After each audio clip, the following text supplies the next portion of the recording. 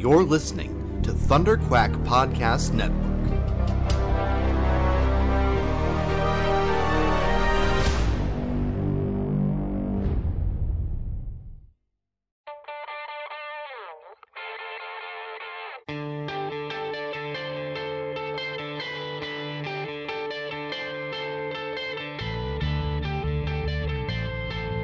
Hi, this is Jim Shooter, and you're listening to the Epic Marvel Podcast.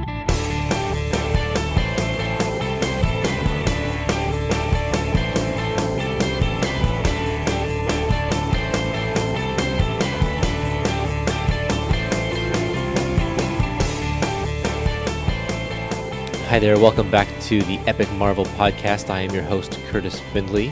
And I am your X Factor host, Jared Abrahamson. And we are going to be talking about X Factor Volume 1, starting right from the beginning of X Factor. This is 1986.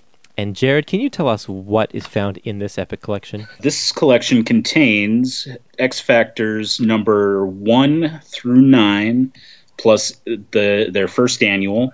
Also, Avengers 263, Fantastic Four 286, Iron Man Annual number 8, and Spider-Man number 282, plus a couple of stories from Classic X-Men number 8 and Classic X-Men number 43. Well, a lot of stuff in that one. Yeah, when you read off that list, it seems sort of like a grab bag. But they all have a pretty good purpose in this collection, so I'm pretty happy with the way that this has all turned out. Now, I went into this expecting the worst because it has a history and a reputation of not being great. And when I went to try and get some interviews for this volume, everybody that I asked either didn't reply to me or said, no, I really don't want to talk about that period of my career. So it's like, wow, what's wrong with this book here? So that's something we're going to discuss throughout. Is it really as bad as people say it is? What are the issues? Why is it that way? And because we didn't get any interviews, all of these creators have talked about this period at some point. So we are able to find some articles, some interviews where they actually speak. So it won't be them telling us a story, but I will read what they have had to say in the past. Excellent. Just before we start, I know you just told me before we started here that you bought this collection digitally. Yes. Are there pros and cons to buying digital Epic collections rather than the physical ones? Well, I guess the biggest pro, let me start off by saying the reason I bought it digitally is because I have, I've been trying to collect every issue of X Factor, and I planning to get them bound, Oh, cool. The hardback. So this would be a pretty big double dip for you then. Exactly. So yeah, that's why I didn't get that, and I am missing a couple issues from this collection, but starting X Factor issue, I think 25 or so, I have everything to the end. So nice. But anyways, yeah. So when you read this Epic collection, did you pull out your old issues, or did you just read the whole thing digitally? I just read this one digitally. Oh, okay. Yeah, I guess I could pull out my issues and compare, but I didn't get a chance to do that beforehand. Yeah, when I was reading through Fantastic Four, if I had the issue, I'd pull it out. Just because I like the experience of reading an actual, a comic from the 60s, holding it in my hand and turning the pages and whatever. It's so different, just my attitude reading it is so different than when it's, nice glossy pages or whatever, big thick book. It's a different experience. So, but if you've got them packed away in your boxes in your garage or a closet somewhere, then it's kind of a pain to go dig them out. Right. Okay, so what are some of the things we need to know about this volume, about the things that have come up before this volume in order to properly enjoy X Factor Volume 1, Genesis and Apocalypse? There is quite a lot, actually. Yes. This has a lot of baggage from the X-Men series. Specifically in regards to Phoenix, or Jean Grey. Yeah. Before this collection, she had been dead for 3 or 4 years or so, something like that. And she, in the classic, the Dark Phoenix saga, which we'll get to when we get to the X-Men series. But well, why don't we leave? Yeah, there's so much to do with Jean. Let's leave her for last. Can you bring us up to speed on some of the other X-Men characters? Okay, well, so X-Factor reunites the original 5 X-Men: Cyclops, Beast, Angel, Iceman, and Jean. Beast, Angel, and Iceman were, right before this, they were part of the Defenders team. And I think the Defenders had been canceled shortly before this series started. And I think in the last few issues of that, every other member of the Defenders, other than those 3, were all killed. I could be wrong on that, but something like that. Okay. Yeah, and then with Cyclops, he had been with the X-Men for that whole time. After Jean died, he met a woman named Madeline Pryor, who looks quite a bit like Jean. He fell in love with her. They got married, and they had a baby. Right. Who was actually born in, I think, X-Men 201, which I believe came out the same month as X-Factor #1. Oh, really? Oh. Yeah. Okay. Well, yeah, because the baby's an infant in this book. Right. Also with that, with the X-Men, Professor X had been ill, and he was taken up to space by the Shi'ar Empire. And Magneto becomes like the head of the X-Men. He takes Professor X's place. Cyclops doesn't like that. He had a fight with Storm, and then I guess he lost. And then he comes back to he goes off to live with his wife and child in Alaska, and that's where we pick up with him. Yeah, that's pretty much all I had as well. You would need to also know a little bit about the Morlocks to go into this one. They're the group of underground mutants who are underground because their physical appearance, they have been mutated to the point where they can't be seen in public, otherwise they cause chaos wherever they go with just the people who are scared of them and stuff. So they've gone into hiding. And let's see, is Storm the leader of the Morlocks by this point? I don't remember. I think she is, but she doesn't. You don't see that in the comic. Right. Storm does not appear in this collection. Yeah. So they're known to all of the characters, though. They have appeared briefly. So, and I think that might be all we need to know. The Fantastic Four are living with the Avengers right now because their building has collapsed, and so they needed a new base of operations. So they're with the Avengers. And there's a whole bunch of history to do with like Warlock and stuff, but we'll get into that in the Avengers issue. And I think that's probably all we really need to know, other than Jean.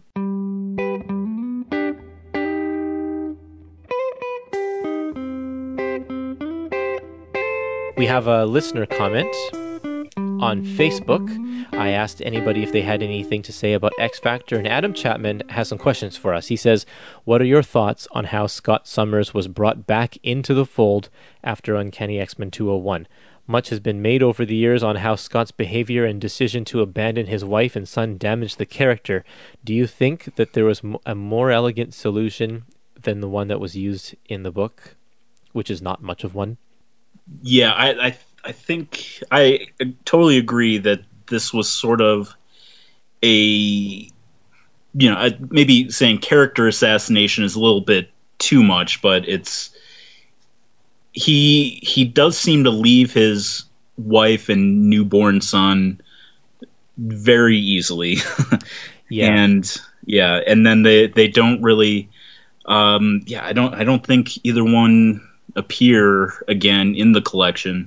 No. After number one. But it seems like that could have been handled differently, better. That makes there would totally be drama, I guess. Jean meeting the woman who sort of took her place in a way. Right. But I think they could have done something to where it doesn't make Scott sort of the bad guy, which I totally think he is in that situation. Yeah, the unfortunate part is any way you slice it, if he's going to go back to Jean, he's the bad guy because he's up and leaving his wife and his child. There's no getting around that, right? That's true. The only thing that could happen is Madeline dies so that Scott's a widow, and then he can bring his child over to and be with Jean or something like that. Like, I guess that could have happened, but that didn't. And but it kind of does, but like 40 issues later. Yeah, exactly. It's not that's not something that happened right now. I mean, we had to they had to go through a whole bunch of stuff first. But it did play for some interesting drama in this issue, that's for sure. And it's really sort of the start of his downward spiral that really killed him just a few years ago. Like, from here, we see it's a different Scott than any Scott that we've really seen before this. He's not being the same Boy Scout altruistic Scott Summers as we've seen in the early pages of X-Men or even before this X-Factor book.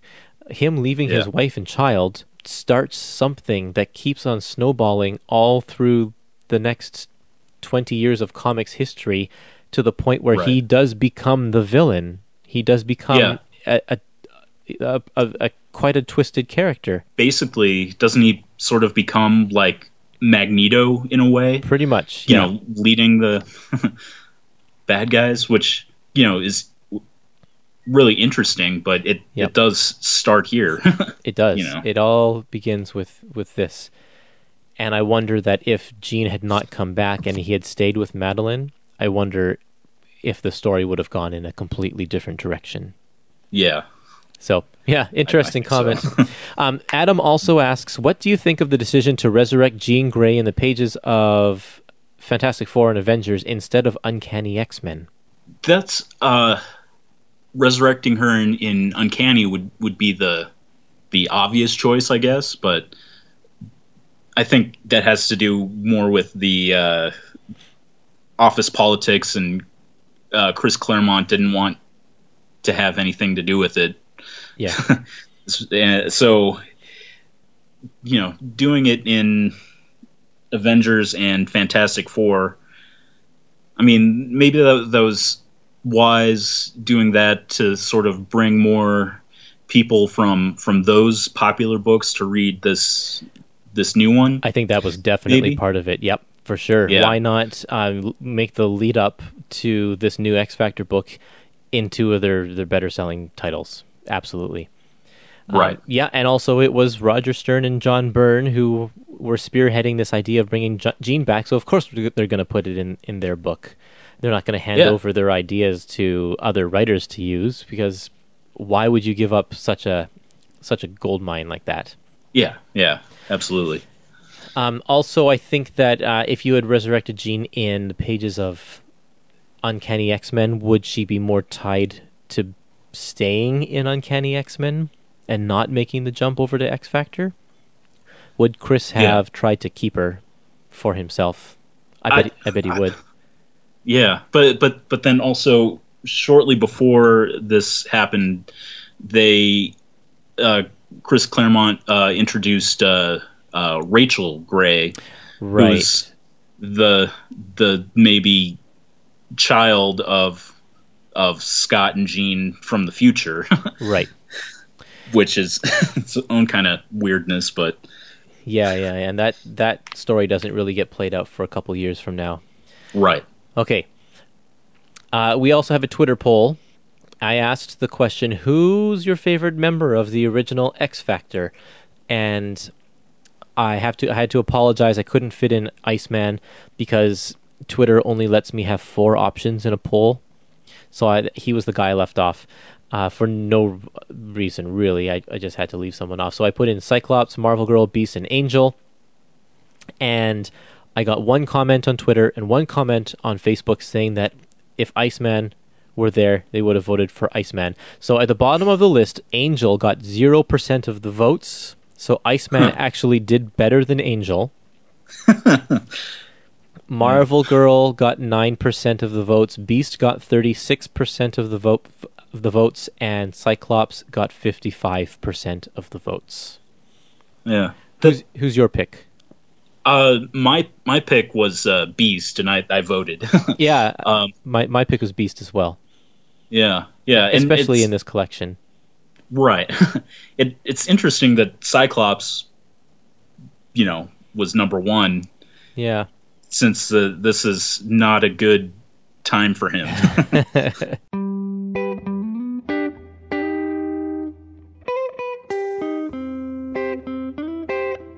I've got a few interview clips or interview segments.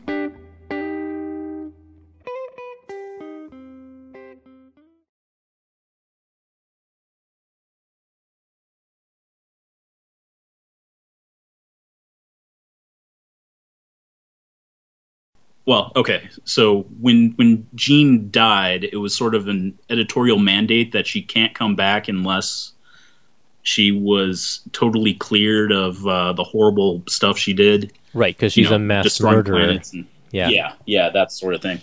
So when Bob Layton and Jackson Geiss pitched X Factor as reuniting the original X-Men, they didn't think they would be bringing back Jean. So their original idea was to have Dazzler as the female, right? Member of the team. How different a story that would have been. It would have completely changed the focus of the book, I think, if Jean wasn't the fifth member. Oh yeah, absolutely. And I think there was wasn't there a mini series that was a year or two before this that was Beauty and the Beast, and it was like a love story between Dazzler and Beast. Yeah. So that would have when Beast was on the Defenders, I think that's when that took place. Right. Yeah. Well, here's a clip from Comics Interview number 28 of Jackson Geiss talking about X Factor. Well, X Factor really came about in kind of a strange fashion. It was an idea that Bob Layton and I pitched to Jim Shooter about putting together a title, but neither one of us was really volunteering to work on it. It was just an idea that sparked in our heads. We were staying at Jim's place in New York one weekend, and we were looking through the make-readies of that month's issue of Marvel. Jim was away, and we were discussing the various titles and everything. Defenders and X-Men were two of the titles. We looked at them and got to talking about here were these great old X-Men characters, the original X-Men, and not to belittle the work anyone was doing on Defenders, but we really felt like they should be in a title of their own. We both had an extreme fondness for the original X-Men. We talked to, and then later on in the interview he says, we talked to Mike Carlin and he agreed to be editor of X Factor. As a matter of fact, he came up with the name. He went to lunch and came back and said, we'll call it X Factor. And then I have another segment from Dolman Magazine. This is Bob Layton talking. He says, I wasn't much of a fan of the new X-Men. To me, the Beast, Marvel Girl, Iceman, the Angel, and Cyclops were the real X-Men. So I pitched a proposal to bring back all of the originals. It was an exciting assignment for me, being at the helm of that book, writing and inking it, and being able to collaborate with my good friend and super talented Butch Geiss didn't suck either. To be fair, there were many hands involved in its evolution after I pitched the initial concept. However, when I brought back the original X-Men with the newly resurrected Jean Grey, it became a lightning rod for inter-office politics. Jean Grey's resurrection opened up a vicious can of worms. In the initial premise that Jackson Geiss and I submitted, Jean Grey was not part of the group, it was the Dazzler. But Kurt Busiek and John Byrne came up with a way to revive her, and of course, why would I refuse to use her? But from that point on, the rest of the story devolves into an inter-office bitch fest. That didn't go smoothly from Boo. My editor, Mike Carlin, was wrongly fired off the series after the first issue. The editor-in-chief insisted on having a third of the first issue rewritten and redrawn, and not for the better, in my opinion. And we'll talk about more of that when we get to that issue. And controversy and problems continued from issue to issue until I simply had enough. Wow. And then one more thing before we move on here is this is John Byrne from his website, byrnerobotics.com. He's got a fantastic frequently asked questions section on his website that he goes into detail about a bunch of stuff. And he says, the sequence went something like this. After the Phoenix Saga, and long before it developed this retroactive titling, the Phoenix Saga, Chris would simply not let go. Not an issue of X-Men passed without some reference to Phoenix.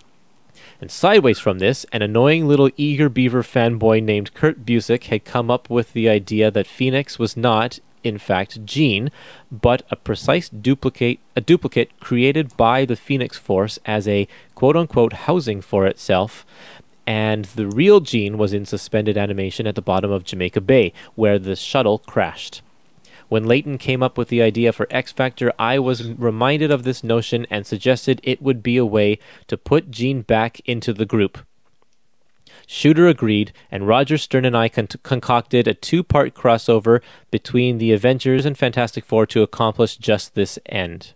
And then he goes on, it was at that time that I announced to Marvel through a letter to boss Mike Hobson, Shooter, and the FF editor Mike Carlin, that I had accepted the Superman assignment at DC. The two Mikes wished me luck, which is what you would expect from professionals, and Shooter's response was to suddenly realize that the FF story he had approved at every step from plot to pencils to script, after all, he had to have his fingers in this very important pie, was horribly flawed, and that a good third of it had to be redrawn by Jackson Geiss and rewritten by Chris Claremont.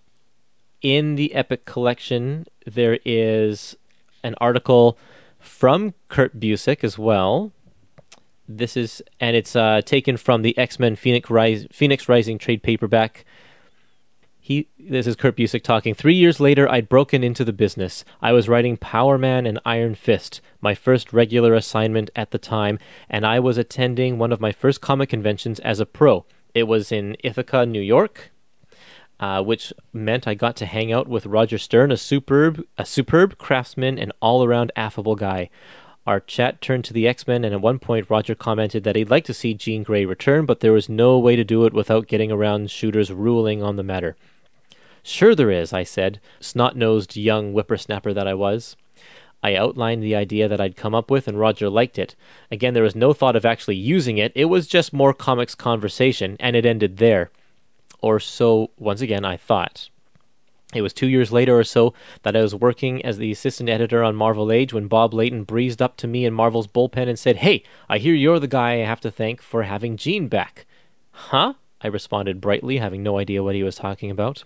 It seems that in the intervening time, Roger had mentioned the idea to his pal John Byrne, and John had liked it too. And when word got out that Bob would be doing a new series called X Factor, reuniting the 4 surviving original X-Men, John called Bob and said, I have a way you could have Jean on the team too.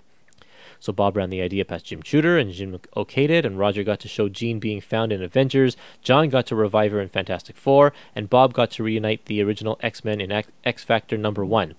Me, I got paid for the idea. I got a credit line in Fantastic Four, even if my name was misspelled.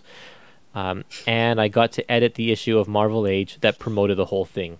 And that issue of Marvel Age is collected in this Epic Collection as well. So there you go. There's some words from the creators, a lot of behind-the-scenes politics. Right. Yeah. Which would totally continue.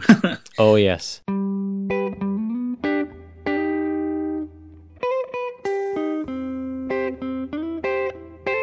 Why don't we start at the beginning and go right into Avengers number 263. This issue is called What Lurks Below, and in this issue, the Avengers are called to investigate a plane crash, but discover a cocoon at the bottom of the ocean, and they think the cocoon came from the ship that crashed, especially because of the ship, or the plane that crashed was, I guess, owned by the Enclave, who is the team of scientists who created Adam Warlock in Fantastic Four 66 and 67. But the Cocoon has that very distinct look to the same Cocoon that Warlock had in that issue as well. Yeah, and isn't there's a reference in there, or it might be in the Fantastic Four issue, where they show a flashback, like just a one-panel flashback to the Adam Warlock, and then also another, like the her version of Adam Warlock. That's right. But yeah, they do try to make that connection, but it turns out that the pod is its own thing. It doesn't actually have anything to do with Enclave at all. Yeah, I felt there was a couple of panels in here where the Cocoon looked to me more like just an old mattress. Yeah. But yeah, very true. There are a couple of things I wanted to note here. One is on page 15. There is one page. It's the Melter, and he gets shot and dies, and then the guy says, "Justice is served," and it's just here in the middle of the issue. But I think it's worth noting that this is a storyline that's eventually told in the Captain America epic collection called "Justice is Served." In fact, nothing gets resolved or even continued from that one page that we see in this Avengers issue. In the pages of Avengers, it's all in Captain America. Yeah. I was going to bring that up, that I thought it was interesting that Roger Stern was writing an issue to set up things in 2 or really 3 different series that weren't Avengers. Right. This issue was okay. I like Roger Stern's writing, but at the very end, and I don't know, maybe he did it out of necessity because of the artwork. I just felt like it's just too bad they had to narrate. Like, there's a lot of narration in the last page of this issue, and the narration has to tell us that it's Jean Grey. I think that readers probably could have clued in by if they had. It's not even a real Jean Grey looking face that we see in the pod. If they had made her hair a little bit more curly or something like that, and a bit more red, like fire red rather than the orange, just her saying Scott, whispering that and leaving it silent, we could have got it. And that's what I like about the comics medium, is that we can infer from the pictures a lot of the times. But so I don't think that this dialogue was necessary. But maybe it was because the picture's not obvious. Yeah, I agree. It does get a little wordy. You want to take us on to the next one? The issue is Fantastic Four, number 286, and basically what happens is the Fantastic Four return to the Avengers Mansion because they were off doing whatever it was in the previous issue, and they unlock the Cocoon, and inside they find Jean Grey, who is alive, and the rest of the issue is basically a big info dump to explain how Jean Grey can possibly be alive since she died. I guess the issue that she died in was released about 6 years before this one. Info dump is a great word for this issue, man. It is completely an info dump, and I think it's necessary because, especially in this day and age, there's no Wikipedia, there's no internet to find this kind of stuff out. So they had to convey a lot of that information here. Mm-hmm. But this is a big one. This is an important issue, not just because it brought Jean Grey back, but because it caused John Byrne to leave the title. And to leave Fantastic Four and Marvel as well, I think. And it's just it's really neat to see this part of history, and it'll be even more neat to see it in the context of whenever that Fantastic Four Epic Collection comes out. Yeah, and John Byrne is not even credited. It just says you know who. Right? Yeah. He didn't even want his name on the book. Like that just speaks so much. It's so big there. Oh yeah, absolutely. Yeah, and it's like I like the explanation, but I don't like the way it was told. Like we said, a bunch of stuff was rewritten, redrawn by Chris Claremont and Jackson Geiss in this issue, and you can kind of see that because the artwork jumps from being John Byrne brilliance to what looks like a pretty big rush job and a piecemeal thing. Like some of the panels are half John Byrne and half other people because they wanted to like keep some of the backgrounds and such. So right. What's really interesting is that in this Epic collection, at the back, some of the bonus features are actual original art of these pages that show what the original John Byrne drawings looked like and what the original dialogue was. And that's really cool. There's just some fantastic stuff. It's a really neat piece of history to see how exactly John Byrne had laid it out and then how Jim Shooter wanted it changed. Which way do you think is better? I think I like the way that it was redone a little bit better because when the Phoenix makes this manifestation of herself and turns herself into Jean Grey, essentially, it still retains sort of Jean Grey's humanity. Where in John Byrne's version, we have the Phoenix is already malicious. It's already like it's taking over, and then it purposely disguises itself as Jean in order to kind of fool everybody. So when you think about the history of that, and you go back to the Dark Phoenix saga when Dark Phoenix really takes over and Jean becomes mad and destroying planets and stuff, and then decides to commit suicide in order to stop the Phoenix Force or to stop itself, it makes more sense to have the Phoenix start off with Jean's humanity so that you can still see that Jean the person has some control in there. Otherwise, would it make sense that the Phoenix would kill herself in the end? Right. Yeah,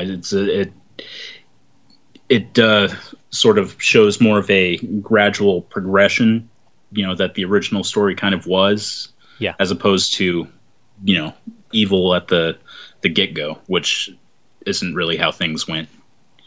Yeah. Too. So yeah. So I just recently read the Iron Fist Epic Collection, and I talked about that. We had an episode about that recently, and in that one, Misty Knight shares an apartment with Jean Grey. And in that Epic Collection, Jean Grey has just come out of the plane crash. She's got a broken leg. She's healing. But now I know that wasn't actually Jean Grey. That was the Phoenix. And it changes my perspective on everything, going back to those issues now and reading them, knowing that was the case. Okay, let's move on to X Factor number 1. This one's titled Third Genesis. And it's called Third Genesis because Giant Size X-Men number 1 was called Second Genesis. And so this is just kind of continuing on that theme. And just before we get into the issue, I have a quote from Jackson Geiss. This is from an article, Comic Book Legends Revealed, number 204, from CBR.com. And Jackson Geiss says, the first issue was double-sized. We put it together under the guiding hand of Mike Carlin, and the first issue was finished and submitted for final approval to Jim Shooter, who, for reasons he would have to explain himself, decided the entire issue was unacceptable and would need to be redone from scratch, with only 2 to 3 weeks remaining before the printer's deadline. This is a double-size issue. Those were a dark few hours, as I recall. Bob and I pleaded that there wasn't enough time to completely rework an entire double-size issue, but Jim was adamant and told us that we were not, if we were not up to the task, he would bring in people who were capable of doing so. It was our choice. I holed up in my hotel room and drew like crazy, day and night, sitting on the floor hunched over a coffee table which served as my drafting table, Bob often sitting a few feet away, scripting or inking. Inker Joe Rubenstein was shanghaied into our merry band of misfits to help speed up the work. And during the course of the next few mad weeks, a hurricane churned up the eastern seaboard and seemed determined to drive straight into New York Harbor for dramatic effect. Overnight, Manhattan Island and apparently the entire hotel staff evacuated the city. The last surreal act before departure was the hotel concierge handing me a roll of masking tape and requesting I tape off the windows in my room and wishing me luck. Well, the hurricane thankfully made an unexpected turn during the night and drove ashore to the south, with the next day dawning bright and clear like a scene from the movie The Omega Man. For several hours we could ill afford to lose. Bob and I wandered the deserted streets of downtown New York looking for any open deli or restaurant in order to eat. It was a very unique experience. Long story short, we did somehow manage to completely redo the first issue. Bob, Joe, and I gang-inked the last of the pages while they were hurriedly being colored in the bullpen right up to the final hours of the deadline. The book went to the printer, and the rest is history. Yeah, that is such a crazy story. It's so crazy. And, like, there's a hurricane in the middle of it. Right. It's like inter-office politics and stuff, and nature doesn't want this book done either. So anyway, so the plot, the new redone plot of what we now know as X Factor number 1, after discovering the return of Jean Grey, Warren gets the band back together under the guise of a mutant deterrent agency that they call X Factor. And so first of all, I want to say that I actually like this premise of being mutant hunters and posing as a human group that is out to stop mutants, and people can call in because they don't have access to something like Cerebro, so this is their way of finding new mutants and helping them and saving them and teaching them to use their powers. And it's different from the other X books. So I thought that was nice. It was a nice way to change it up a little bit. And then also the fact that they don they call them their mutant costumes in order to be able to use their powers in public as well. So that sort of dichotomy between the human costume and the mutant costume is kind of neat to see as well. Well, I don't really think that... I mean, that premise is new and different, but I don't think it entirely works for me.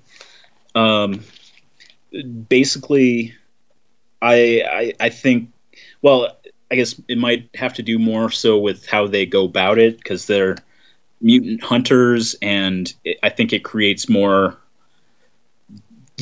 hate and fear on the mutants. Right, which is something they actually question about their own company in the book, because they realize that they are adding to the hysteria in the public eye. So, and it's just in doing so, they're able to bring up those kind of conversations and bring up those points of being mutants and that kind of thing too. Should it last forever? I don't know how long this whole mutant hunter thing lasts in X Factor. Do you know when do they drop that whole thing? It's been a long time since I've read, beyond this collection. So I could be wrong, but I want to say it's roundabout issue like 25. When they do the whole was it the Fall of the Mutants storyline? Oh, okay. I think they become like heroes at that point, and the city, so they save New York or whatever, and they basically come out as heroes. Okay. And, well, that's not too much longer then, I guess. That's right. Yeah. Right. Yeah. And it also has to do with the character Cameron Hodge, who's introduced in this issue. Yeah. Well, let's not give any spoilers away there. For people who haven't. Right. I don't want to go beyond that, but it has to do with him. Okay. Things start falling apart. So. Okay. Gotcha. Yes. Okay. Yeah. Yeah. So here's the issue where Scott just walks out on Madeline and his child, and he just does because he's angry and he leaves in a fit of, or no, he leaves because he gets the phone call from Jean about Jean. I mean, and I can understand doing that. What I can't understand is not going back. Right. And what I also don't understand is that Beast and Angel encourage Scott in this issue to forget about Madeline. And like, Jean's back. It's all of this kind of stuff. But it's like, if I were Scott's friend at that point, I would probably be trying to convince him to save his marriage, even though his former girlfriend and first love is back. Like, it still seems like a bad move. Oh yeah, absolutely. I didn't really buy them doing that. That whole storyline. I mean, it just feels a little, I guess, icky. Yeah, it's kind of weird. But yeah, it may seem out of character, but I think that's part of the whole rewriting the first issue that got a little rushed or not told the way they wanted it to. Yeah. This is also the first appearance of, you said Cameron Hodge already, and also Rusty Collins. Rusty Collins first appears here, and he has his mutant power manifests, and he burns somebody and gets sent to jail. And he is an interesting character. I like that he is afraid of himself, afraid of what he can do, and that he needs the encouragement of the others. And it's a nice progression through these 9 issues of him realizing his abilities and gaining confidence in himself. Yeah, I think he probably has the best arc out of any of the characters in this collection. I would say so too. And partly I think maybe that's because he's a brand new character, so he's starting from scratch. We don't know anything about him. He doesn't have a predetermined character or anything like that. So Bob Layton and Jackson Geiss, they basically plot everything together. They're able to present a really natural character arc, and I liked it. Mm-hmm. Some of the artwork, you can kind of tell it's rushed, especially if some of the faces look a little just off, but I guess I don't blame them for that because they had to do it during a hurricane, so. Yeah. Well, and there's a lot of big panels and a lot of panels that have minimal backgrounds in them. And if you go later on into the book, Jackson Geiss is actually great. And some of the later issues in this collection are just they're really great. They're really great, and you can see the difference between him rushing through things and him actually having the time to put together something amazing. Yeah. I do really enjoy his work on this, and then later on, like the Flash and other stuff that he does. But I think he's a really great artist. But this issue is not his best. Well, the final page of the issue, or the final panel specifically, is Madeline sitting in the dark alone, staring at the picture of Scott, and it's kind of heartbreaking in a way.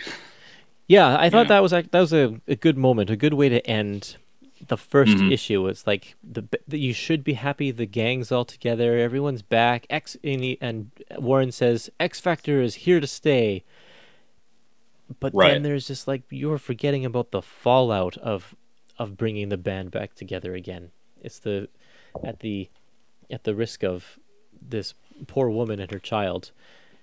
And I mean, going back, knowing the evil that Madeline eventually becomes, it's like, I don't feel sorry for her as much. But if you forget about all that, she's not at this point right now. It's like, yeah, that's really sad. Right. And the what happens with her later is sort of, it's a retcon, basically. And yeah, because when she was introduced, she was just supposed to be, a human woman who happened to look a little bit like Jean. Right. Let's see. All right, X Factor number 2. The issue starts off, they check in with the ongoing drama of Jean readjusting to her life and Scott not telling her about his life, and which becomes a major storyline throughout these issues. But the main story of the issue is with Hank, Beast, and Bobby, Iceman. They're hanging out with Beast's old flame, Vera. They're attacked, and Beast is kidnapped by a guy named Tower.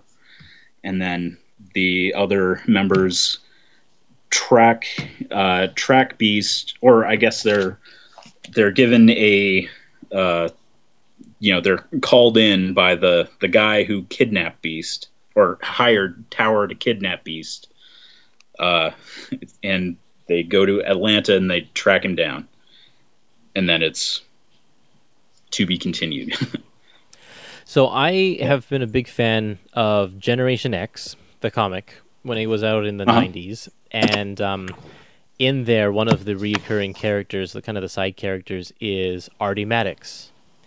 And I've never read this issue, so I had no idea of Artie's connection to any of this. But it turns out that Artie's dad is Dr. Carl Maddox, who in this issue is the one who takes away the Beast's blue fur. But what happened several years ago in Amazing Adventures number 11 is he's the one who assisted in the experiments that turned him into the blue furry beast in the first place. And now he's got a son who is mutated to a very ugly point, and he wants to try and cure him. And so that was kind of neat. I was happy to see that the beginning of Artie's journey, and to learn a little bit about his powers and what he was like when he first appeared. I thought that was pretty cool. Yeah, I really liked Artie too. He's such a different character, to what's normal. Yeah, and I like it because he's so sweet and innocent and sincere, but behind this really ugly face. Yeah. And depending on the artist, Artie can actually look pretty adorable. Absolutely. But yeah, it's neat to see him here in this one. Mm-hmm. So the first page of this one, the first two pages, right after the cover, you open up here, page 102 and 103, and right away you can see, wow, this artwork is already way better than what we saw in the last issue. The pictures of Jean here, it's just really fantastic.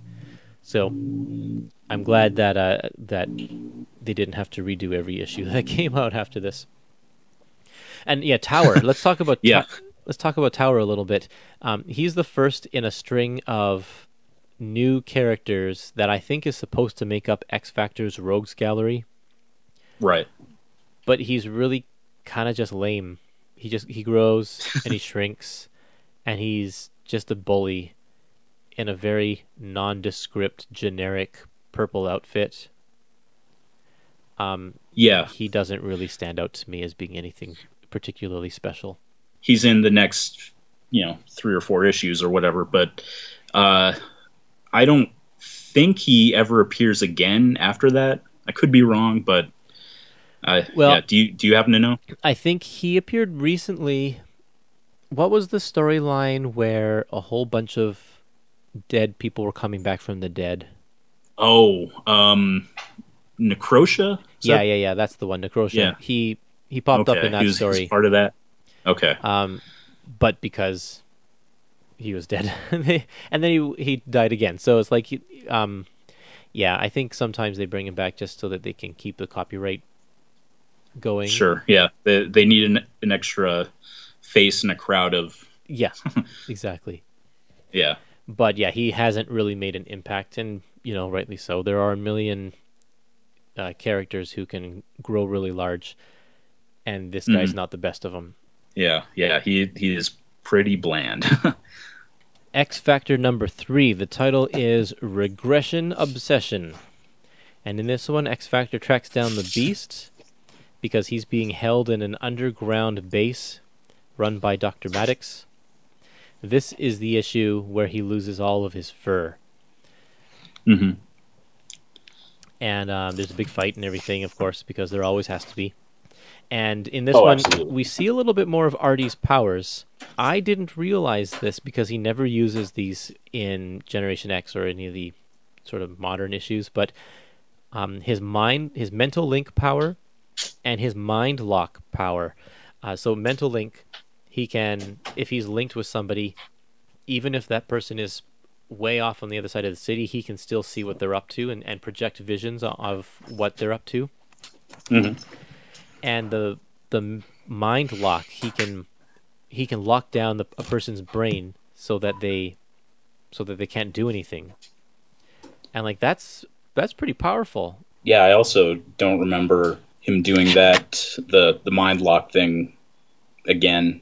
Maybe he does, but yeah, and that's a crazy power for just a little kid to have. Definitely. With this, Beast losing his fur, the tidbit you read earlier about Leighton not liking the new X-Men and all that, I felt this was another return to the 60s status quo, Right, yeah, I didn't think about that, but you're right, it is. Yeah, because and actually, me reading this series, I came in much later, and going through back issues, seeing Beast without his fur, I thought he first, changed. It was later in this series when he becomes, fuzzy and blue. I thought that was the first time, or when that happened. I didn't realize he went back. Right. Okay. Yeah. But so this has some fun moments in it. Jean trying to recruit Tower and it not working. It's like their first mutant that they come across. Oh, I guess Rusty is their first one, but then this guy comes along and it doesn't work. It doesn't go the way they want it to. And another fun moment is when Jean tells Bobby she doesn't want him leaving ice around. It's like that's something that I always wonder. Is like he creates these huge ice things and then it just sits there and melts, causing who knows what kind of damage and destruction. Right. And no one ever talks about that. But several times throughout this book, they talk about the ramifications of Iceman actually leaving these ice structures or casually shooting ice all over the place. Like it's actually pretty destructive power. Yeah, you wouldn't really think about that, really, but it totally is. I mean, how many bills do you think he gets for to clean up the carpet or mold removal or whatever from his stuff? Or the tenants below is leaking through their ceiling or whatever. Oh, yeah, exactly. The Dr. Maddox basically giving up his life to save his son. I mean, that was a good moment, but it was. I kind of felt his turn there, because he was the villain, but I guess he was just doing it to help his son. I don't know. I'm not sure I completely buy that he would give his son to this, the X Factor group and then, be a diversion, knowing that he was going to die. I don't know if I entirely buy that. Yeah. Well, I think the love for his son was obvious because he was willing to go to the lengths of kidnapping and experimenting and torture on people in order to save his son and to cure him, right? Like he was obviously willing to go to those great lengths. Yeah. And so I guess the self-sacrifice is the next step. But yeah, it did seem a little forced there. And I think the only reason he was willing to give Artie over to X Factor is that he already knew Hank McCoy and already trusted him. Yeah. Because they have a history in the past. I also liked in this issue I guess you could call it Mummy Hank in the wheelchair for most of the action. They're just wheeling him around. Yep, that was funny. I don't know. It's kind of fun, but Yeah. So this is X Factor number 4, which I sort of like to call the Rusty issue.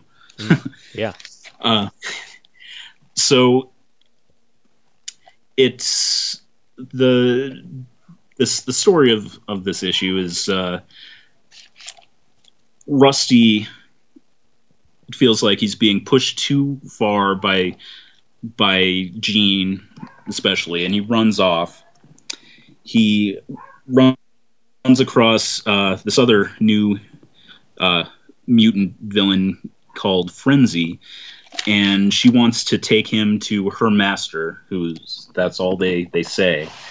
And Artie shows the team that Rusty is gone and in trouble, and then they save him to live happily ever after, but not really.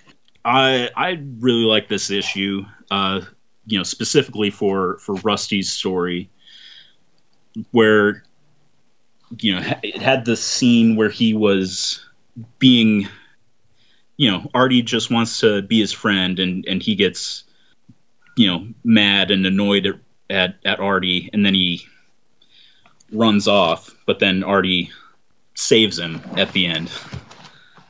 I really like that. So, and also I kind of skipped over a part where the team, they get a call from a place, a school, about a mutant, and they go there, and it turns out it's not a mutant. It's just a kid who's been bullied. And, I like that story too. Yeah. That one is neat. This is the premise. This is why I like the X Factor premise with the whole mutant hunters. It's basically your police procedural kind of thing. They get a call, they go to in the middle of some sort of situation and have to deal with it. And so we get any sort of variety of thing that comes up, that just makes a nice story for one issue. And this one is really cool. The kid who says he's a mutant only because he wants to make people fear him, but he's not really a mutant. He's just clever, I guess. Yeah. So that's cool. Keith Pollard is the guest artist for this issue, and he's a great artist. And it's a little bit different than what we've seen with Jackson Geist, but consistent enough that it doesn't feel jarring to be in the middle of this collection here. Was still Joe Rubinstein inking, so right, you do get some consistency there. Yeah. I think this is the first appearance of Angel's backpack to hide his wings. Yeah. It looks like a Ghostbuster. Yeah, exactly. And I don't know. Like the way his wings are always drawn, they're so huge and impressive. And I guess the backpack is really big, but it doesn't seem like you could fit the wings in there without, I don't know, folding them up or crumpling them or something. Yeah, exactly. yeah, I agree. But you got to do what you got to do, I guess. Yeah, exactly. So this is the first appearance also of Frenzy, the second of the new X Factor Rogues Gallery. Mm-hmm. She actually goes on to be one of Magneto's acolytes. So she has a longer history than Tower. Mm-hmm. But other than that, she's just kind of she's just really strong and has an attitude. Seems like she, her design and appearance is maybe based on or inspired by Grace Jones, who was the View to a Kill, I think, was the Bond movie she was in, and right, yeah, I can see that for sure. To start off this issue, there was also a totally unnecessary fight with Tower. Yeah. And I just felt like, give me a break. I don't want Tower again. Yeah. But but then it also kind of shows that in the previous two issues, it just seemed like Tower was hired by the Dr. Maddox. But in this, it's revealed that he's also working along with Frenzy for their mysterious master. A mystery that'll take a few more issues to figure out. Yep. Okay, so just before we move on to issue number 4, we have 2 annuals to get through. And the first one here is Iron Man Annual number 8, which is titled When Innocence Dies. And in this one, a mutant boy is kidnapped and locked in Iron Man's Project Pegasus, which Iron Man doesn't even know that they are doing like experiments on people and stuff. So he gets involved trying to figure out what's going on, and X-Factor is hired to get the mutant boy out of there. So of course Iron Man and X-Factor have to have a little clash, and in a typical team-up fashion they realize that they're on the same side and then work together to solve the problem. And a nice guest appearance from a character called Guardian, who is not the same Guardian from Alpha Flight, right? It's a different person. Yeah. But this I liked this issue quite a bit, and it was nice to see, because the last time X-Factor was called in to investigate a child, that one wasn't a mutant. But this one is actually a mutant, and he got in trouble at school for using his powers. And there are a couple things at play here. There is, first of all, his mutant power, but then he's also got sort of this split personality sort of disorder going on as well, where the little frog dude. Right, the frog. The frog he talks to him, and it's this manifestation of his powers, because his power is reality warping powers. He can create things and change things in reality, and so. But what he's done is he's taken his own thoughts and this other personality and turned it into this frog, which at first I thought that maybe he was the only one that could see the frog. Right. Yeah. Toward the end, I think Iron Man says that he saw the frog, so yeah, it was an actual thing, but it was this. It was his psyche, his personality, coming out in this character, and it was making him do bad things. It was making him cause problems and do things that he normally wouldn't do. So I really liked that aspect. I thought this was a really cool character, and just a tragic story. Oh yeah, it's doesn't end well for for that kid. No, it sure doesn't. But I really like that frog. I mean, it's kind of a neat design, but also it sort of made me think of like the old cartoons or whatever, when like an angel and a devil appear on somebody's shoulders. Totally. Yeah. But it was just the devil. Right, absolutely. So Willie Evans Jr., this child, actually appeared once before in Fantastic Four number 203, and he created an evil version of the Fantastic Four. So I haven't read that issue. I've read that issue like years ago, but I don't even remember it, so I'd have to go back and check it out. But these are the only 2 times that this kid has appeared, and he doesn't come back. Yeah, see if he still has the frog there. Yeah. Shield shows up. Nick Fury, just briefly. I like these little brief appearances by Shield. Shield comes up again a little bit later on in this book as well. And they just pop up and they take care of things and then they go away. It's kind of funny. Right. That's how government agencies should be, right? I guess so, yeah.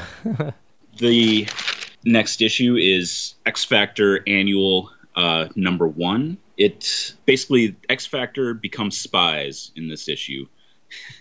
And they go to Russia. Well, first they're contacted by a Russian group to ask about how they deal with the mutant problem. So then X-Factor, they head over to Russia to see about that. They come across a prison specifically for mutants, where one character is experimenting on them, and he is a character called Doppelganger, and he switches places with Iceman for a bit as the X Factor is going to the compound to try and rescue all the mutants there. It's the fake Iceman, but the real Iceman meets up with the Russian underground mutant group. I don't know if they're called anything, but and they have a big fight, and they take down the bad guy, Dr. Heinrich, who is also Doppelganger. First of all, let's mention that this is actually not Russia; it's the USSR. At this point in history, that is true. In the 80s, yeah, it's still the USSR and it's still the Cold War. This era hasn't quite ended yet, Cold War era, which is why they're treating Russians kind of unfavorably here.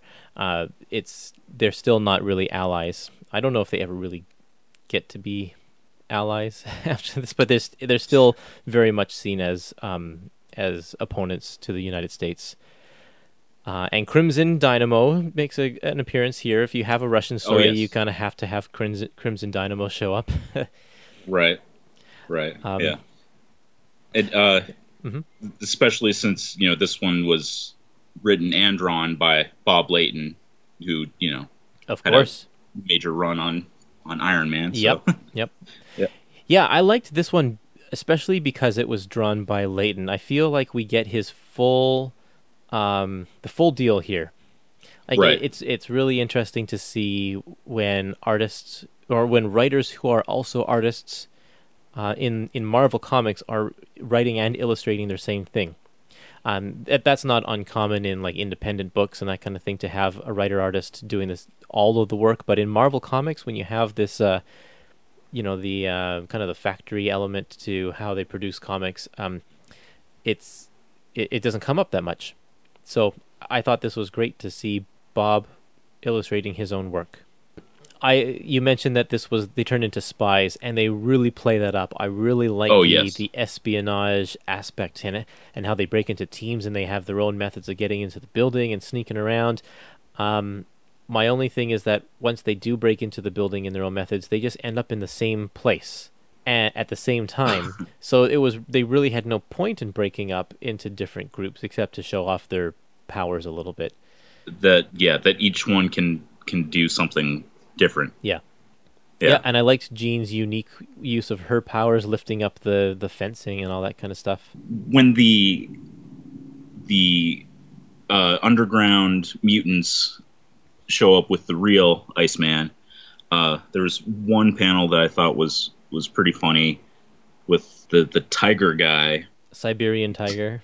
Okay. Yeah. Oh, he says time to Rick and Row, and then one of his buddies is like, that's rock and roll. He's like, oh, English is a real pain. Yeah, it's nice that they don't all speak English, because why would you if you're in another country? You don't necessarily speak English. Yeah, absolutely. Let's break down these guys for a bit here. The underground Russians here. Blind Faith is the leader. He's like a priest mutant who can, I guess, hypnotize and control people. Yeah, which is definitely playing on the whole sort of televangelism, aspect there. And right. Yeah, and then there's also Mentak, the living computer. Concussion. He's the guy. I think he can make like earthquakes and that kind of stuff. And there's Iron Curtain and Siberian Tiger. Right. And Siberian Tiger looks like a tiger. He's the only one that really kind of looks like a mutant out of all of them. The rest of them are human looking. They're just guys, yeah. And so I was interested, do any of these guys ever appear ever again? The answer is yes. Most of them actually die in a comic I've never heard of before. It's called Soviet Super Soldiers #1 from November 1992. I've never heard of that either. Never heard of it before, but it makes me want to try and track it down. Yeah. And I can't. Okay. I don't think there will ever be a place for it in any Epic Collection series. So who knows if it'll ever show up in some sort of Marvel Rarities book, perhaps. Right. it was really fun to see Iceman versus Iceman. Yes. Because there really aren't too many other ice-powered people. So, yeah, it's just kind of fun to see. Those kind of battles are always fun, too. It's like which is the real one kind of battle. In one of those articles you sent me the link for, I think they mentioned how Doppelganger was supposed to be the main villain for X Factor. Bob Layton was setting him up here to become the master villain, like behind everything. I mean, different from what is going to happen with Apocalypse in the next issue, right? Yeah. But yes, yeah. But I mean that was originally supposed to be the Owl in issue 5, but then later on, Doppelganger was going to reappear and be sort of one of their main guys. Yeah. Yeah, well, that sure didn't happen. That did not happen at all, yeah. Yeah. Are you ready to move on to the next one? One thing I should say, how I originally read this was in the Essentials, and the annual is in a different spot in the Essential book. Yeah, it's I think it is after number 7, issue 7. Oh. Not that it really makes a huge amount of difference. I guess because 7 kind of leads into 8 quite a bit, so I guess that's why they moved it up. But so, anyways. I guess it's a natural break right where the story is here, because they sort of ended a storyline, and then putting 2 annuals together before they jump into the whole Alliance of Evil storyline that definitely continues through the next few issues. That makes sense. And then there is a break before issue 9, because they have that Spider-Man issue in there as well. Is the Spider-Man issue in the Essentials? The Spider-Man is not, and neither is the Iron Man annual. So you say that they put it before issue 9? It is. Let me see. No, it would have to be before issue 8. Yeah, it's right between issues 7 and 8. Okay, so that's where the Spider-Man issue is. Yeah. Yeah, I could see them putting it there too, because they finished with one story and they haven't moved on to the Freedom Force story yet. However, my only issue with putting that after issue 7 is that we leave issue 7 on a cliffhanger with Scott and Jean about to hash it out about Madeline. Yeah. And then they go on a big trip to the USSR for who knows how long and don't talk about it. Right. And then there's probably no real good place to put the annuals, but I feel like this one is as good a place as any. How they put it in the Epic collection here. Right. And where they have it, issue 4 is the last issue written by Bob Layton. I mean, the next one is plotted by him, but okay, yeah. So I guess that makes sense to put it here as well to keep all of his stuff together. His stuff. Right. Yep, that makes sense too. Well, speaking of this next issue, let's move right on ahead to issue number 5, called Tapped Out. And this is X Factor versus the Alliance of Evil. We meet the other members that are working with Tower and Frenzy, and they have kidnapped a guy named Michael Nolans, and X Factor is hired to find Michael Nolans. Sorry, my mistake. Michael Nolans is in hiding, and both X Factor and the Alliance of Evil are trying to find him at the same time. Right. And they end up finding him at exactly the same time in his apartment and have a big fight, and X Factor loses this battle, which is nice to see that they actually don't win every one of them. Yeah, and they lose kind of badly. Yeah, I think. Yeah, they do. So the other 2 members of the Alliance of Evil that we meet here are Time Shadow and Stinger. And I don't know really anything about these guys except for what we see in this book here. Again, with just like Tower, I don't know if they just kind of disappear into obscurity. At the beginning of this issue, where all the X Factor team they're training, and then Iceman freezes Beast's feet. Yeah, I don't know. It's just kind of fun playing around, lighthearted type thing before everything turns horribly later later on in the issue. Well, and I think this scene had such a very distinct Stan Lee, Jack Kirby, the early Werner Roth kind of days. It's like they're just fighting in the danger room. Everyone's making jokes, and they're all there. And it had, again, because Layton really wanted to bring the old 60s X-Men back. Like, that scene right there of them working out is so classic original X-Men. Oh, yeah. Yeah, absolutely. Yeah, I mean, the only thing that's different is you don't have Professor X telling them, okay, now you jump here or whatever. Right, there's no lasers shooting out of the walls or anything like that. True, yeah. Yeah, I think the only real thing to note otherwise in this issue is the very last panel. Like you mentioned, it was supposed to be the owl. And I have a little excerpt of Louise Simonson talking about this a little bit. So this can be our lead into issue number 6. Okay. Louise says, this is from Comic Creators on X-Men. Layton decided to leave the book, and I honestly do not know why. I don't know if it was his, Shooter's, or Bob Harris's choice. Bob asked me to take over the book, and I think it was partly because Chris Claremont was my friend. I think someone finally realized that splitting up the X-Men and fostering a hostile relationship between the creators was a really bad idea. I believe I was brought on, at least in part because everyone knew that I could and would work with Chris. I want to mention that at the very back of the Epic collection, there's an article from the Rise of Apocalypse trade paperback, and it says, it was decided that the Misfit mutant team was in need of a major villain to round out the dynamics of the fledgling title. The editor-in-chief, that's Jim Shooter, wanted to spotlight the Owl, feeling that this classic character had never really had its moment in the sun.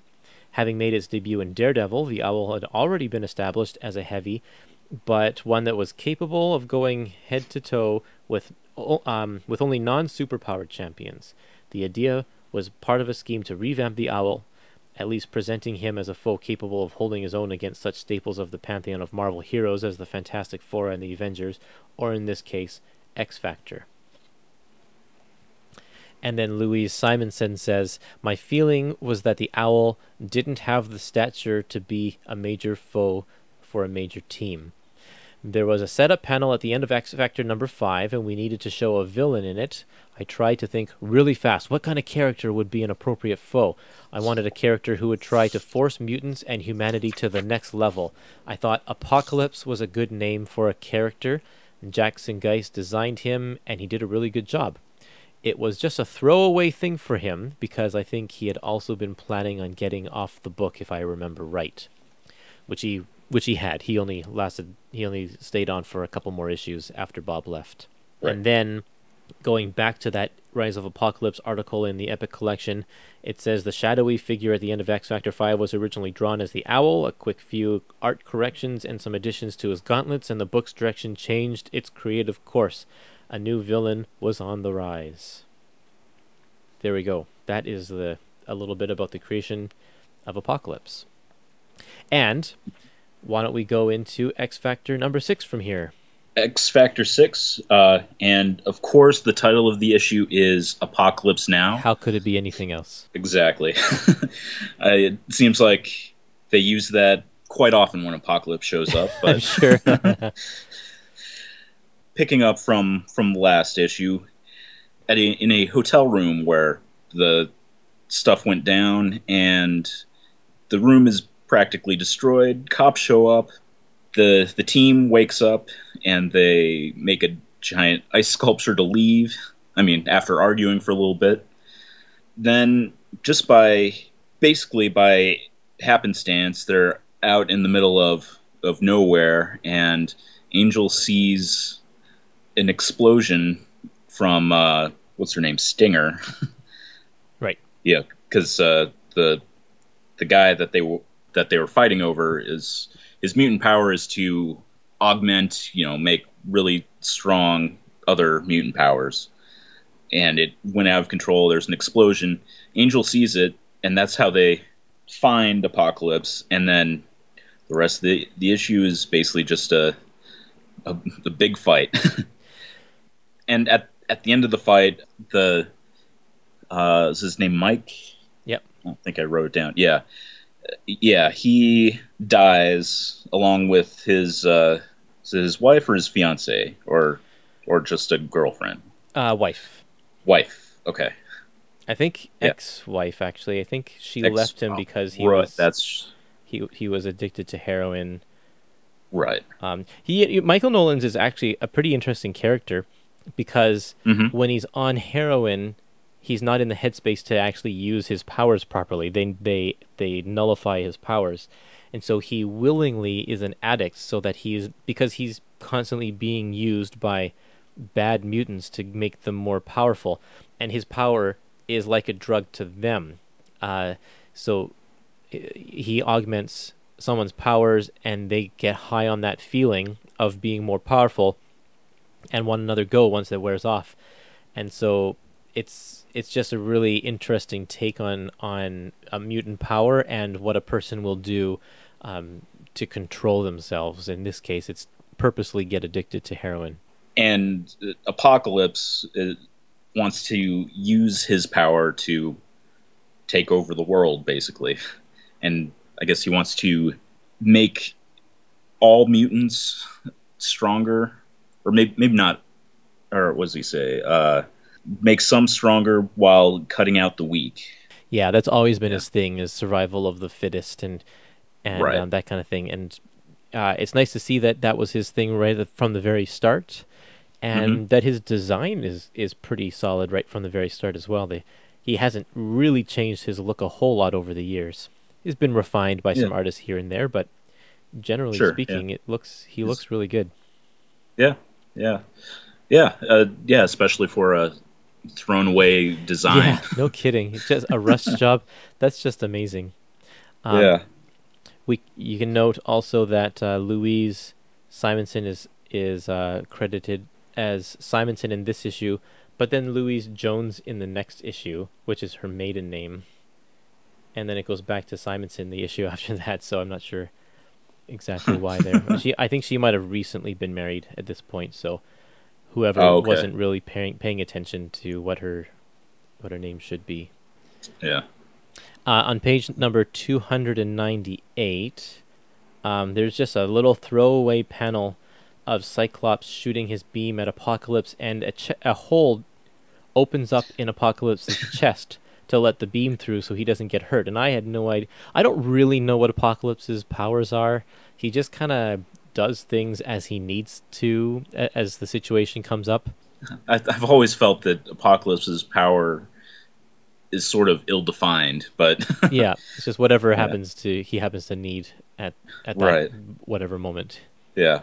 Okay, so the other thing I wanted to mention also is that when Michael augments everybody's powers all at once, Jean Grey gets like a fire around her, and then later Cyclops says that the fire looked like a phoenix, but it really doesn't look like a phoenix in any of the pictures that I've seen. I tried looking for it, and there's no phoenix on there, so I wish that that Jackson Geist could have made that a little bit more obvious, so that because it just seems like Cyclops is grasping at straws, because it doesn't really look like that to me. Yeah, it didn't even occur to me this time when I read it. It was I had to when Cyclops mentions that, I had to go back and look, and it's like, oh, exactly. Okay. Me too. Yeah, because that one panel where the fire appears, Jean's fighting the Stinger. The Stinger. Yeah. These names of these characters are not sticking with me for some reason. Well, they're not memorable characters. Right. But it doesn't even look like a fire. Like it looks just like an aura around her, and that's it. Yeah. Too subtle.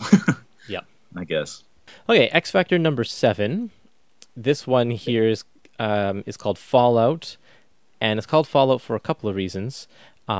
One is because of course, the mutants that they meet in here are sort of radioactive. So it's referring to radioactive fallout, but then it's just fallout from kind of a lot of different things that have been going on over the past while. I guess the X Factor the humans have to appear with X Factor, the mutants, and they have to have a battle. They have to kind of stage something to show that they are not the same people, because people are starting to put things together. And at one point at the very beginning of the issue, Cyclops accidentally calls Jean Maddie, which is like every guy's worst nightmare is like calling out the name of your of another woman, right? Right. Yeah.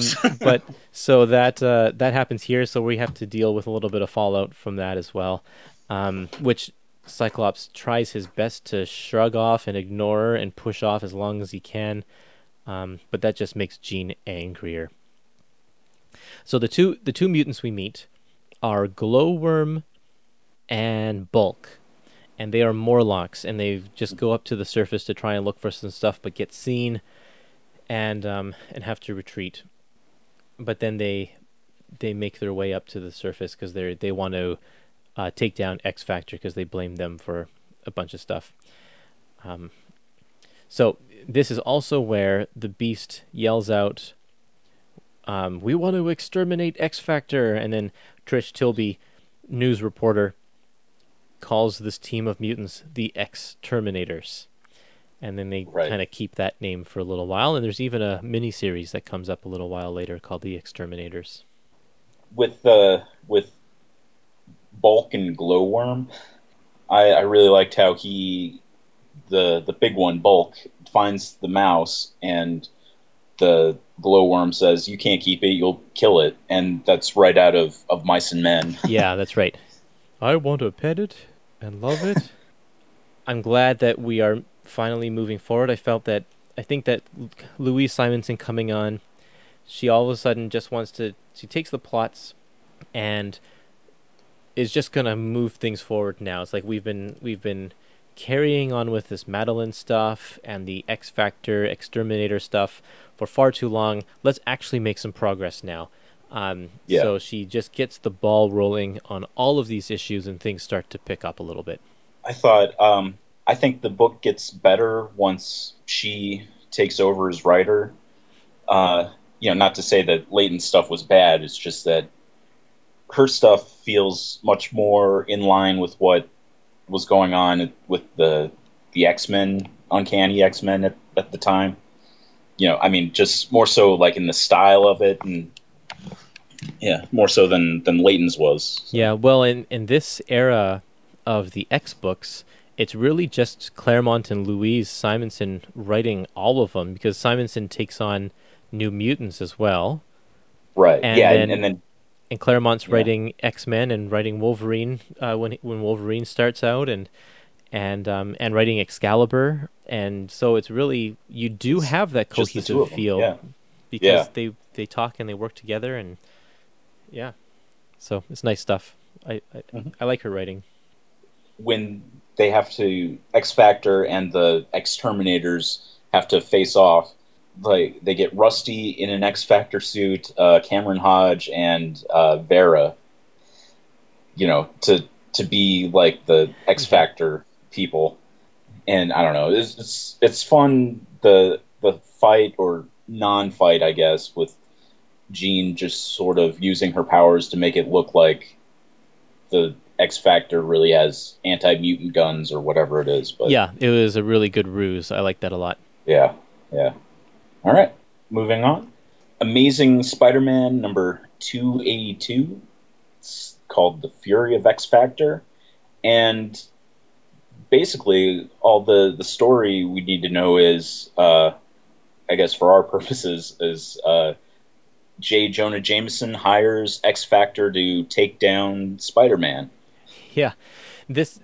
There are a lot of other things that are going on, but they're not relevant to the X Factor portion of the story at all. Right. But I like finally the fact that someone's bringing up that these other superheroes that are running around, no one really knows anything. They could very well be mutants. Spider-Man, no one knows how Spider-Man got his powers. He just has powers. He could have been born with them. Avengers, and then there's the one cop. It's like, I don't trust the Avengers because they could be mutants as well, which is just, it's a kind of a racist thing to say because he's he's just generalizing the group of superheroes based on his own fears and bigotry. But it's it's just a good conversation, a good thing to discuss in the pages of these comics, because X-Men has always been that allegory for racism. At the end of the issue, when X Factor returned the money to Jonah and said, "Oh, we can't accept the assignment because Spider-Man is not a mutant," and I don't know, Jonah's like just gets mad about it, but right. So you mentioned earlier that this issue is not in the Essentials, X Factor Essentials. Nope. And I just remembered that this Epic Collection was not originally scheduled as an Epic Collection. It was just a regular release of Apocalypse, like the beginning of Apocalypse. Right, to tie in with the movie that came out. Yeah. Yeah. And then they announced that it was going to be the start of an X Factor Epic Collection. And I think they added in these issues, like this one, the Iron Man annual. They added those in order to just pad out the book, because it wasn't really epic sized. So this one doesn't really need to be in this collection, but right. But I'm glad it is. Mm-hmm. Yeah, it is a fun story. From the legendary Tom DeFalco. Yes. So it was this point in the book where I started getting pretty tired with the "why are we X Factor" conversation that these characters are always having. And I know that it's still a new book and people are just discovering it, so you kind of need to have that in every issue because you don't know which issue people are jumping on with at the beginning here. Right. But especially since this is not even the X Factor proper, like people need to know who X Factor is, who are only reading Spider-Man comics. But in this big collection, reading them all together like this, it's like, oh man, they're having this conversation again. Yeah. Things like that you kind of almost wish they would edit out. Yeah. But if you do that, then no, I don't want them to edit it out. But it's just it shows how different writing for a serial publication is different than writing for a full-fledged graphic novel and that kind of stuff. I feel like the writing in Marvel Comics today it's not that repetitive. It's not as repetitive as this is, because I think they have more of a graphic novel mindset in mind when they're crafting their 6-issue arcs and such. Yeah, they seem to be more writing for the trade, Moving on, we're coming to X Factor number 8. This one's called Lost and Found, and the premise is pretty simple. It's just Freedom Force is after Rusty Collins. And I think the important thing to know is who is Freedom Force. And Freedom Force in this issue is Mystique, Blob, Avalanche, Pyro, Spiral, Destiny, and Spider-Woman. It's kind of a weird group of people here. Yeah. And they used to be the Brotherhood of Evil Mutants, which is why, like, Mystique, Blob, Avalanche, Pyro, those are all Brotherhood of Evil Mutants people. But then you have, like, Spiral and Destiny are in there, and they're kind of odd. But so I guess what happened in a previous issue is that Val Cooper, or in a previous story, Val Cooper of S.H.I.E.L.D., of the federal government, offered to wipe their slate clean if they agreed to work for the federal government and do missions for them and be good guys, essentially. But with the caveat that if they stepped out of line, they'd be arrested and their criminal record would be there to help with the prosecution. And I guess one of their previous missions, Spider-Woman, got involved and joined the team, so she's there. Mm-hmm. But it's just it's an odd group of people. I mean, sort of like the Suicide Squad. Yeah, I guess I can see the similarities there. Yep. The one especially that sticks out is the Spider-Woman. But I guess she didn't have her own book at the time. She had just been created not too many years before this, because she came out in Secret Wars, That's where she was created. And right, yeah, because this isn't the original Spider-Woman. No, this is the Julia Carpenter Spider-Woman. And Yeah, okay. and so yeah, she hasn't been around very long, and so I guess they were trying to figure out a place for her to appear on a regular basis, and this is what they came up with at the time. Mm-hmm. But yeah, Freedom Force actually plays a big role in X Factor's future, because they eventually, in a way, like Mystique joins X Factor, like X Factor kind of falls under Val Cooper's jurisdiction, right? Yes, this version of the Freedom Force dissolves at a certain point, and then the next team of X Factor, with Havoc, Polaris, Multiple Man, Strong Guy, Quicksilver, and Wolvesbane, they're under Val Cooper working for the government, basically in that same type of role. Yeah. Like the government's mutant team is what it is. Yeah, and then much later, Mystique joins the team, and all kinds of crazy stuff happens. But yeah. On page 358, there's a reference to Uncanny X-Men number 209, and they don't give any specifics, but it's actually the X-Men and the Hellfire Club who are fighting in Central Park against each other, but also against Nimrod, who's showed up. Right, and isn't Nimrod like the Sentinel from the future? Yes. Is that what that is? Okay. That's right.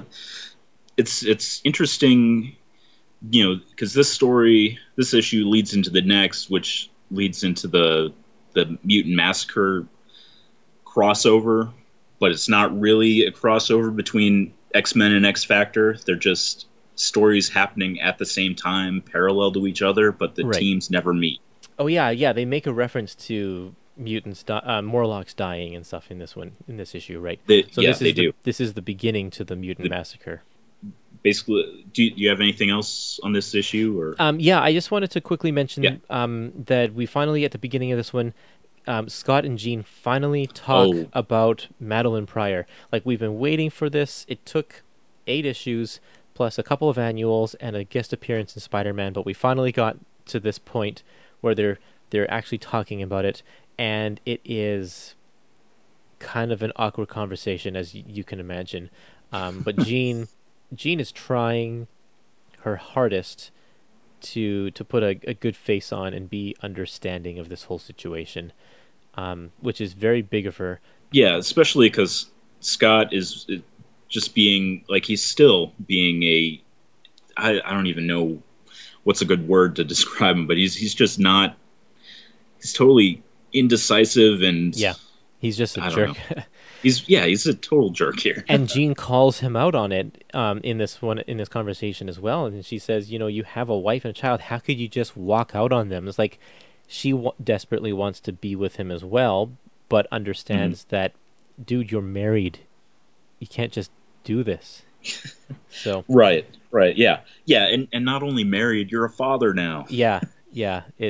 So I'm glad that she said that. It was a good. Yeah. It turned out well.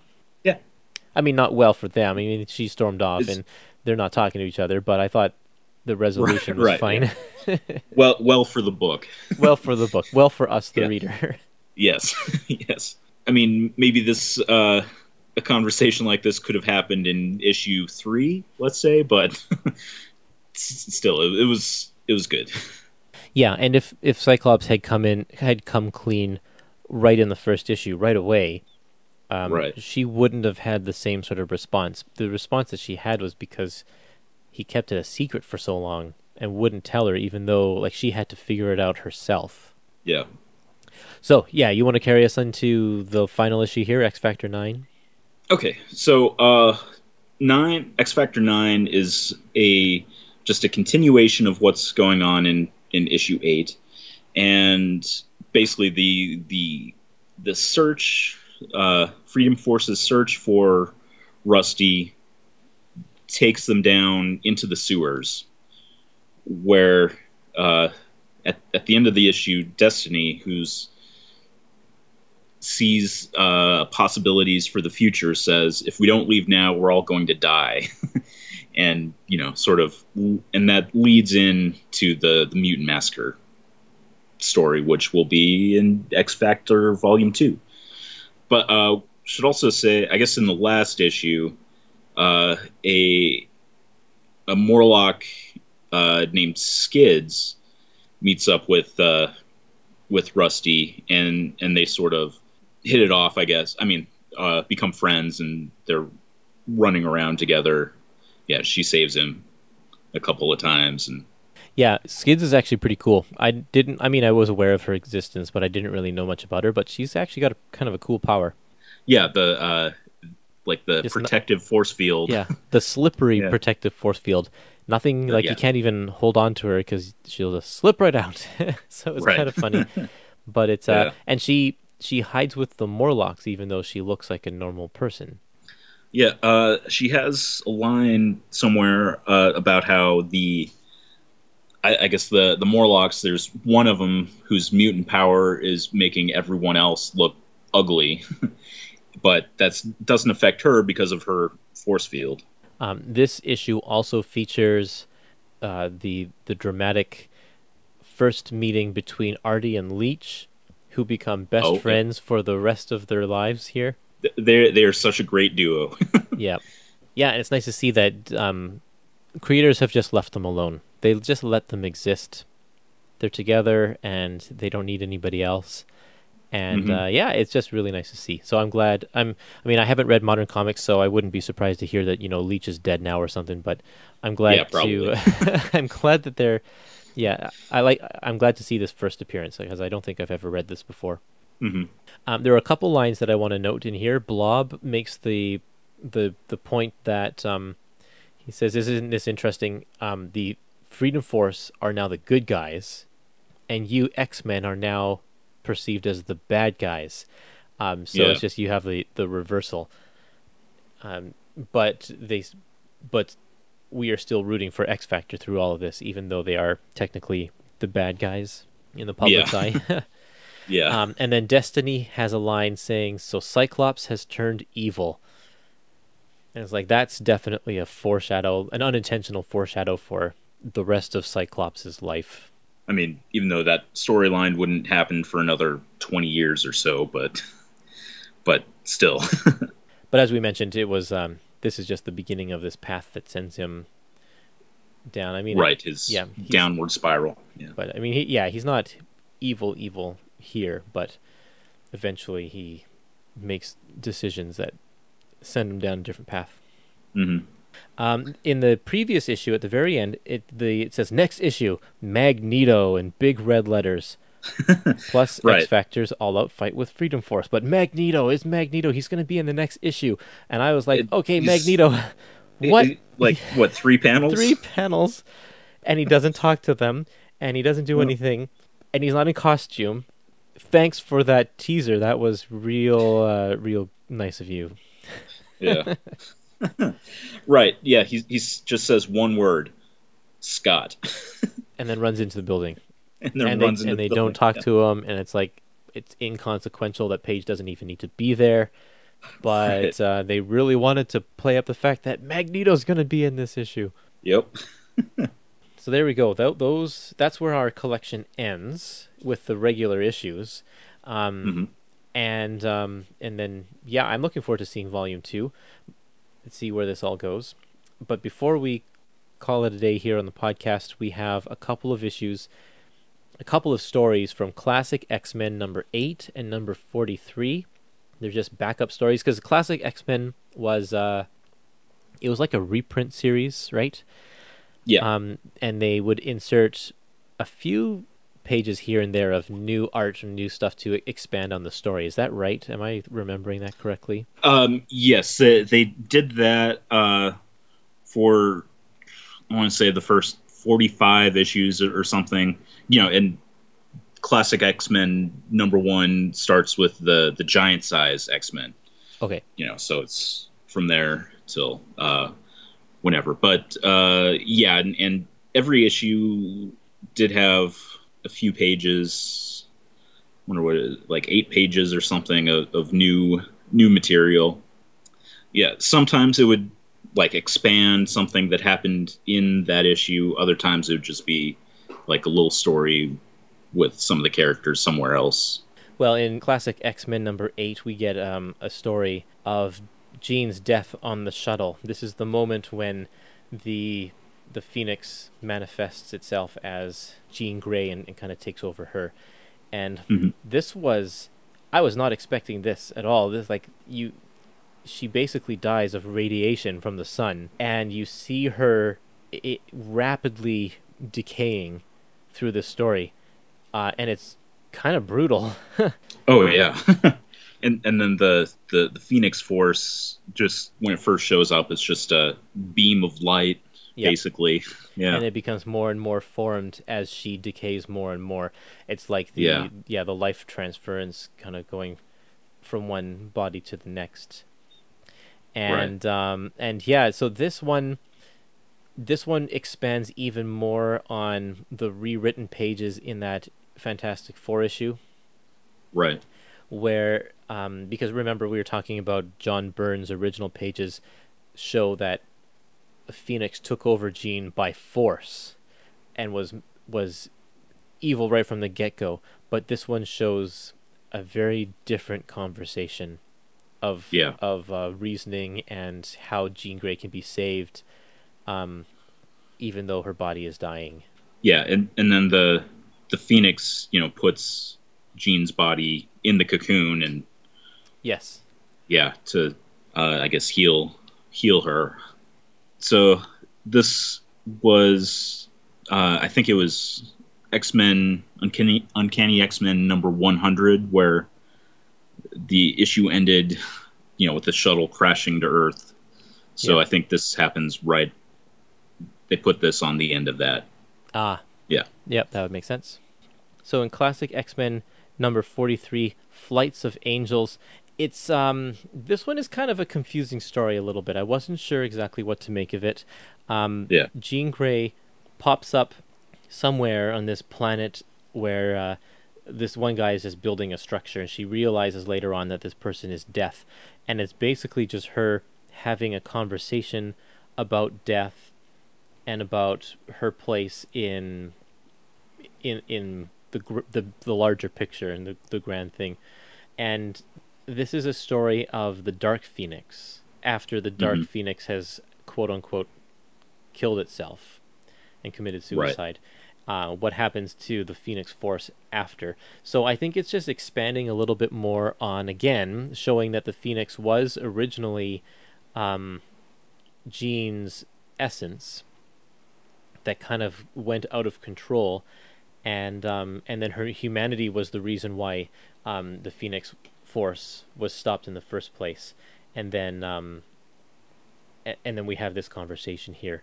So it if you haven't really read a lot of the X-Men issues that lead up to this, then I felt like this is kind of out of place. I think I would have rather seen classic X-Men number 43 here, this story, in an epic collection, like the X-Men epic collection that would relate to this a little bit more. Right, with the Dark Phoenix. Right, because this book isn't dealing with the Dark Phoenix. It's only dealing with Jean Grey. So the first classic X-Men story makes sense to be in here, but this one isn't even the real Jean Grey. It's the Phoenix Force. Right. But anyway, it was okay. Yeah, it was fine. Well, one thing I did really, really like about it, so when Phoenix first shows up, her costume is green and yellow, and then in the X-Men stories, she's, becomes bad, and her costume turns into red and I don't remember what the other color was. It's red and yellow. Yeah, red and yellow still. Yeah, okay. And then in this story, it's pure white. Yes, so, yes. It's like a rebirth kind of. She's now, she died and she's come back, but she's pure, I guess. Rid herself of the evil parts, and I think that's sort of what it's supposed to symbolize. Yeah. Well, there we go. The bonus stuff in the back here, we have an issue of Marvel Age, number 33. It's just a promo piece for the upcoming book where they talk to a bunch of the creators. It's fun because a lot of the stuff has been redacted, so we got big black marks throughout the articles. Yeah. So that's fun, and I feel like they're trying to keep Jean Grey a secret through this, except it's painfully obvious even through the images that they show and stuff like that. Like, of course, it's Jean Grey. Right, like the little cover they reprint of the Fantastic Four. Yeah. You know, it even says like a phoenix right on the cover there. So exactly, it's like okay, we'll try, but we're not going to try very hard. Yeah. We also get an article from Marvel Age number 37 of letters from people who are trying to guess who the fifth member of X Factor is going to be, and a 2-page cartoon from Fred Hembeck, which is always fun. I like his work. Mm-hmm. And then, like I said, a couple of articles from previous trade paperbacks, the original art, and some unused art and covers. There's a lot of great backup material in this book, in this volume. So, yeah. Overall, my impressions of this is that I was expecting the worst, and I didn't get the worst. It certainly had its issues, but overall, like I said, I like the X Factor premise, and I like Bob Layton's writing and Jackson Geiss's art. So it was fine. I think it was a fine journey, a fine read through, and you can tell at times that things have been rushed or changed on the fly. But knowing the background history, I can forgive that because they were doing the best that they could under circumstances, right? Yeah. I mean, yeah, because they did the first issue during a hurricane, so. Yeah, and like you said, once Louise Simonson comes in, things start flowing a little bit more quickly, which I appreciate, and I can't wait to see what she's going to do, especially when her husband Walt comes on board as the artist. I think that's going to be quite special. I haven't read any of those issues. Did ending the volume where it did that work for you? I mean, because it does sort of end on a cliffhanger. Yeah, it's not a really big cliffhanger. Yeah. I found it was fine. What was nice is that they've included enough in this compilation to deal with the Jean Grey, Madeline Pryor story. Mm-hmm. And then, because I think that was the overarching thread through this. It's like Jean Grey comes back, they need to have that conversation, and the volume finally ends with that conversation. That to me was a full story. That's the arc right there, and same with Rusty's arc, from going from the beginning, from just meeting him being totally afraid of his own powers to being a confident, full-fledged kind of adult, I guess, going out and being a helpful member of X Factor.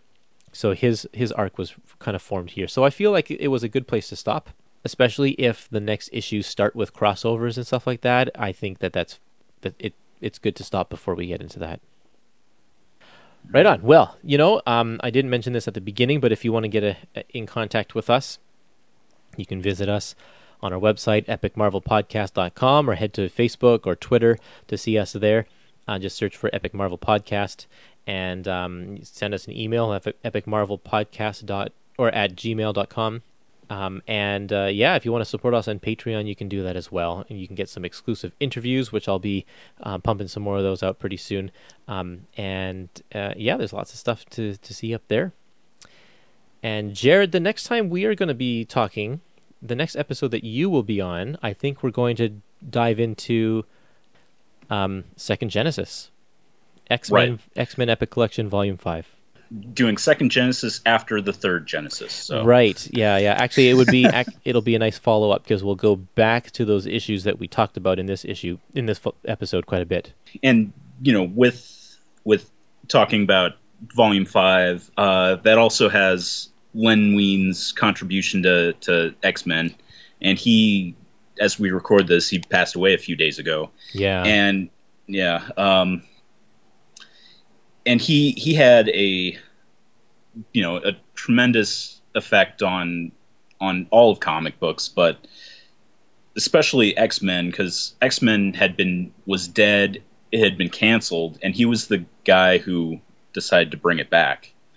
And he created Wolverine, or co-created, I should say, Wolverine, Storm, Colossus, Nightcrawler, and and it started this tremendous run of X-Men that has been going on ever since, really. And just it's sad to whenever somebody that you admire passes away. Yeah, between his writing for various companies and his editing, you'd be hard-pressed to find a character in Marvel and DC that Len Wein hasn't affected in some way. There are obvious ones like the Hulk, like Swamp Thing, like Wolverine, but then there's like he had his hand on so many. He just was guiding creators and people as an editor and shaping things so much.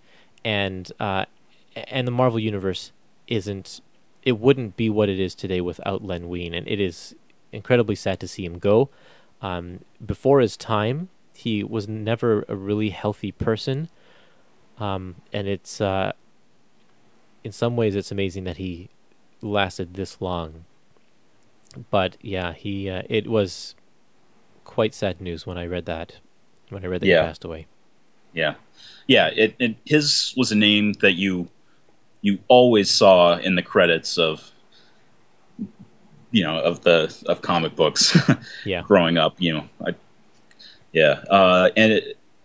I should say that he didn't have anything to do with this X Factor Volume 1 because he was too busy working over at DC, and he was editing Watchmen the time this was coming out. So right.